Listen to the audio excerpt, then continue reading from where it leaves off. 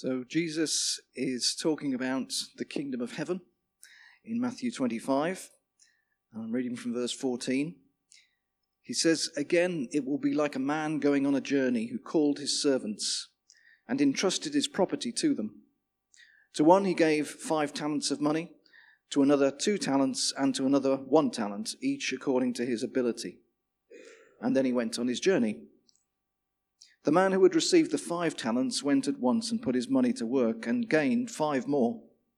So also the one with the 2 talents gained 2 more. But the man who had received the 1 talent went off, dug a hole in the ground, and hid his master's money. After a long time, the master of those servants returned and settled accounts with them. The man who had received the 5 talents brought the other 5. 'Master,' he said, 'you entrusted me with 5 talents. See, I have gained 5 more.' His master replied, 'Well done, good and faithful servant. You have been faithful with a few things. I will put you in charge of many things. Come and share your master's happiness.' The man with the 2 talents also came. 'Master,' he said, 'you entrusted me with 2 talents. See, I have gained 2 more.' His master replied, 'Well done, good and faithful servant. You have been faithful with a few things. I will put you in charge of many things. Come and share your master's happiness.' Then the man who had received the 1 talent came. 'Master,' he said, 'I knew that you were a hard man, harvesting where you have not sown, and gathering where you have not scattered seed.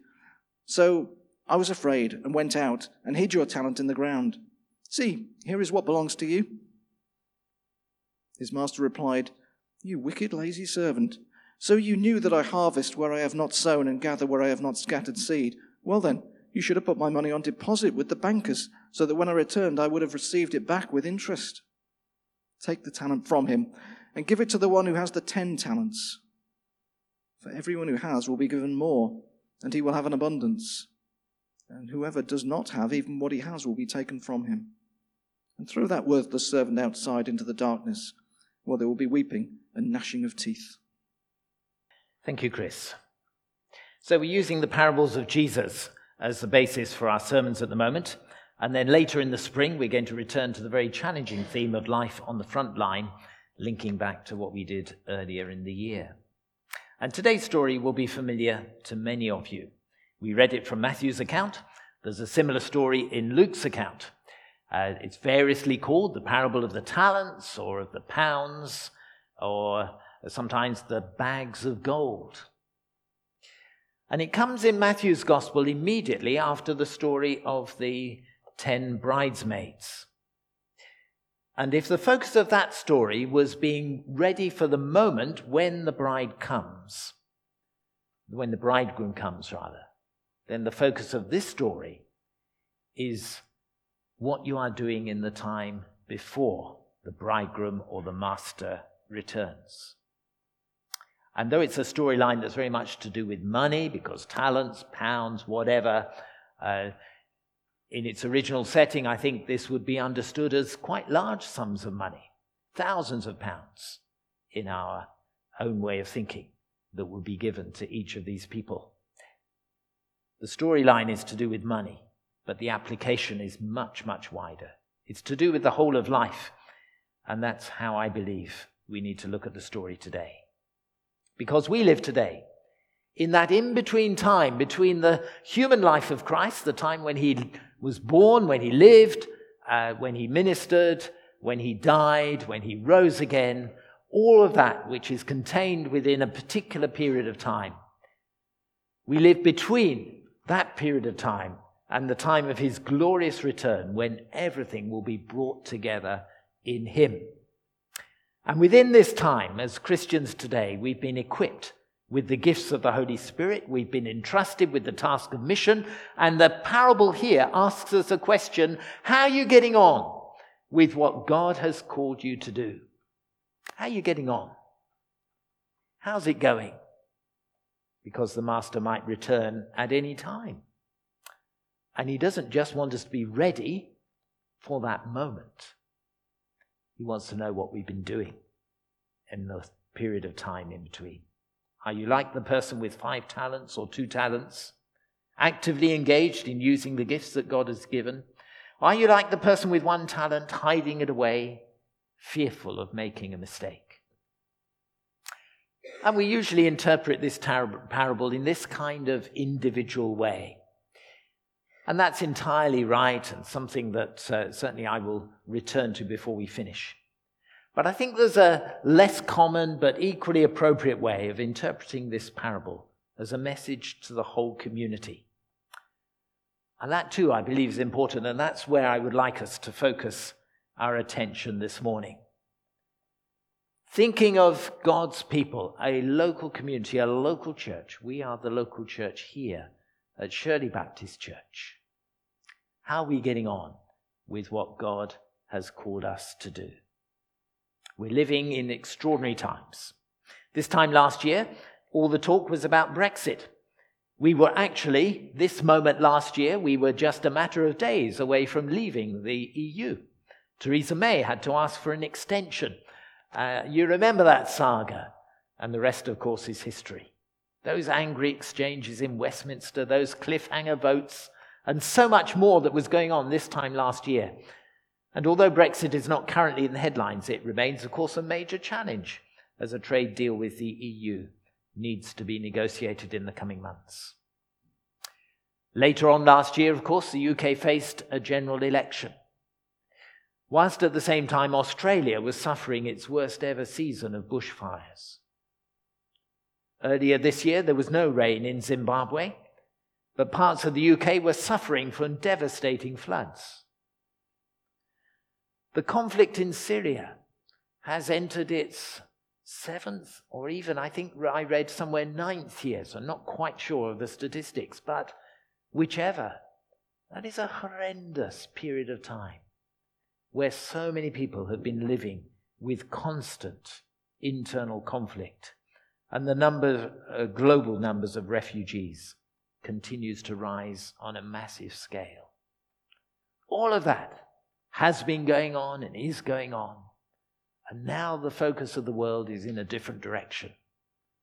And the whole new COVID-19 strain of the coronavirus that's swept across the world, bringing a tragic loss of life, bringing chaos to many, bringing a huge element of fear and uncertainty. So how are we as a community of God's people called to use the talents that have been entrusted to us until the Master returns? And never mind whether you might think of yourself as a 5-talent person, a 2-talent person, or a 1-talent person. That's not the point. The question is, how do we use what God has given us to us at this time? How do we fulfill what God is asking of us at this time? Are we engaged in the Great Commission in all its richness and fullness? Or is there any sense in which we are burying the gift of God, hiding what has been given to us, trying to keep it safe, keep it close, and not engaging in the world around us in a meaningful way? I think there is a real challenge here. And when we try to interpret this parable in our time, we need to understand both what we have been given and how we should use those gifts of God. What we've been given and how we use it. What have we been given? Well, there's so much that could be said here, but we've been given a gospel of grace, which is good news for all people. This is absolutely fantastic. Whatever your circumstances today, calm or fearful, well or not so well, fulfilled in work or just hanging in there, comfortable at home or living in perpetual conflict, whatever your circumstances, the gospel of Jesus Christ is good news for you and for all people. Jesus loves you. He wants the very best for you. He longs that you should be restored into a relationship with God in which you can truly call him Father and know his fatherly care over you. It's why Jesus came, it's why he lived, why he died, and why he rose again. And you and I need to stand firm in the grace that God has lavishly given to us, that gospel which is indeed good news. But equally, we're given the task of proclaiming that same good news. It's not for us to hide or to bury, but to proclaim boldly and clearly.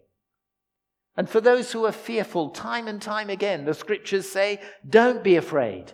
For those who are lonely, repeatedly the scriptures say, I am with you. And your own story and your testimony, and my story and my testimony, can be immensely powerful in these extraordinarily difficult times. We've been given a gospel of grace, which is good news to share. And then we've each been given gifts through the Holy Spirit, which when they are brought together, form a colourful rainbow of God's grace, reaching out to the world. Not everyone is gifted in the same way, but each person is gifted in some way. Some will be called to prophetic words at this time, lifting our horizons beyond the immediate, the practical, the number of times you wash your hands or anything else that we're thinking about, to the bigger view of what God might be saying and doing through these times. Others will have the gift of compassion, which reaches deep into the lives of those who are lonely and who are suffering, bringing practical help and comforting presence. And it is in that kaleidoscope of different gifts, as they all complement one another, that a community of God's people can be effective, if you like, in investing in the kingdom, in the good use of the talents. We're given the task of using those gifts. The full diversity of God's gracious gifts needs to be exercised in every way. Romans 12, 6-8 is very clear. We have different gifts according to the grace that is given to each one of us. If your gift is prophesying, then prophesy in accordance with your faith. If it is serving, then serve. If it is teaching, then teach. If it is to encourage, then give encouragement. If it is to give, then give generously. If it is to lead, then lead diligently. If it is to show mercy, do it cheerfully. Whatever it is, do it. Invest in the kingdom. Use the talents. And let other people see that the Spirit of God is at work in this world today. We could also say that we've been brought together in a community whose hallmark is love. In our own congregation, we have 4 words that act as a particular focus of who we are and what we are doing locally, as we think particularly of welcome, love, challenge, and grow. All churches have the same broad mandate. All are called to be the people of God, the body of Christ, the armor of God, the aroma of Christ, to use some of the metaphors from the New Testament. But each church has its own distinctive characteristic. These are the words that are driving our vision just at the present time. Church may look very different in the coming weeks. It may be a while before we see a packed church buzzing with the sort of life that we've been used to at 10 o'clock on a Sunday morning. Church might look quite different in the coming weeks. But we have a great opportunity to serve our various communities and networks in creative and compassionate ways. And when we think about front lines, of course, we were recognizing that it's not just one place. There are so many different front lines, so many different communities and in networks that we're all involved in and connected with. And we are given the task of making our communal life effective and powerful. As some activities may have to close, other ways of communicating and caring will open to us. Who do you know who might be lonely today? Who is struggling to get what they need in the house because so many people have seemingly hoarded unnecessarily and emptied the shelves in our shops? Who is run off their feet in one or another department of the NHS and would really appreciate a word of encouragement, a gift of a meal or something special to them?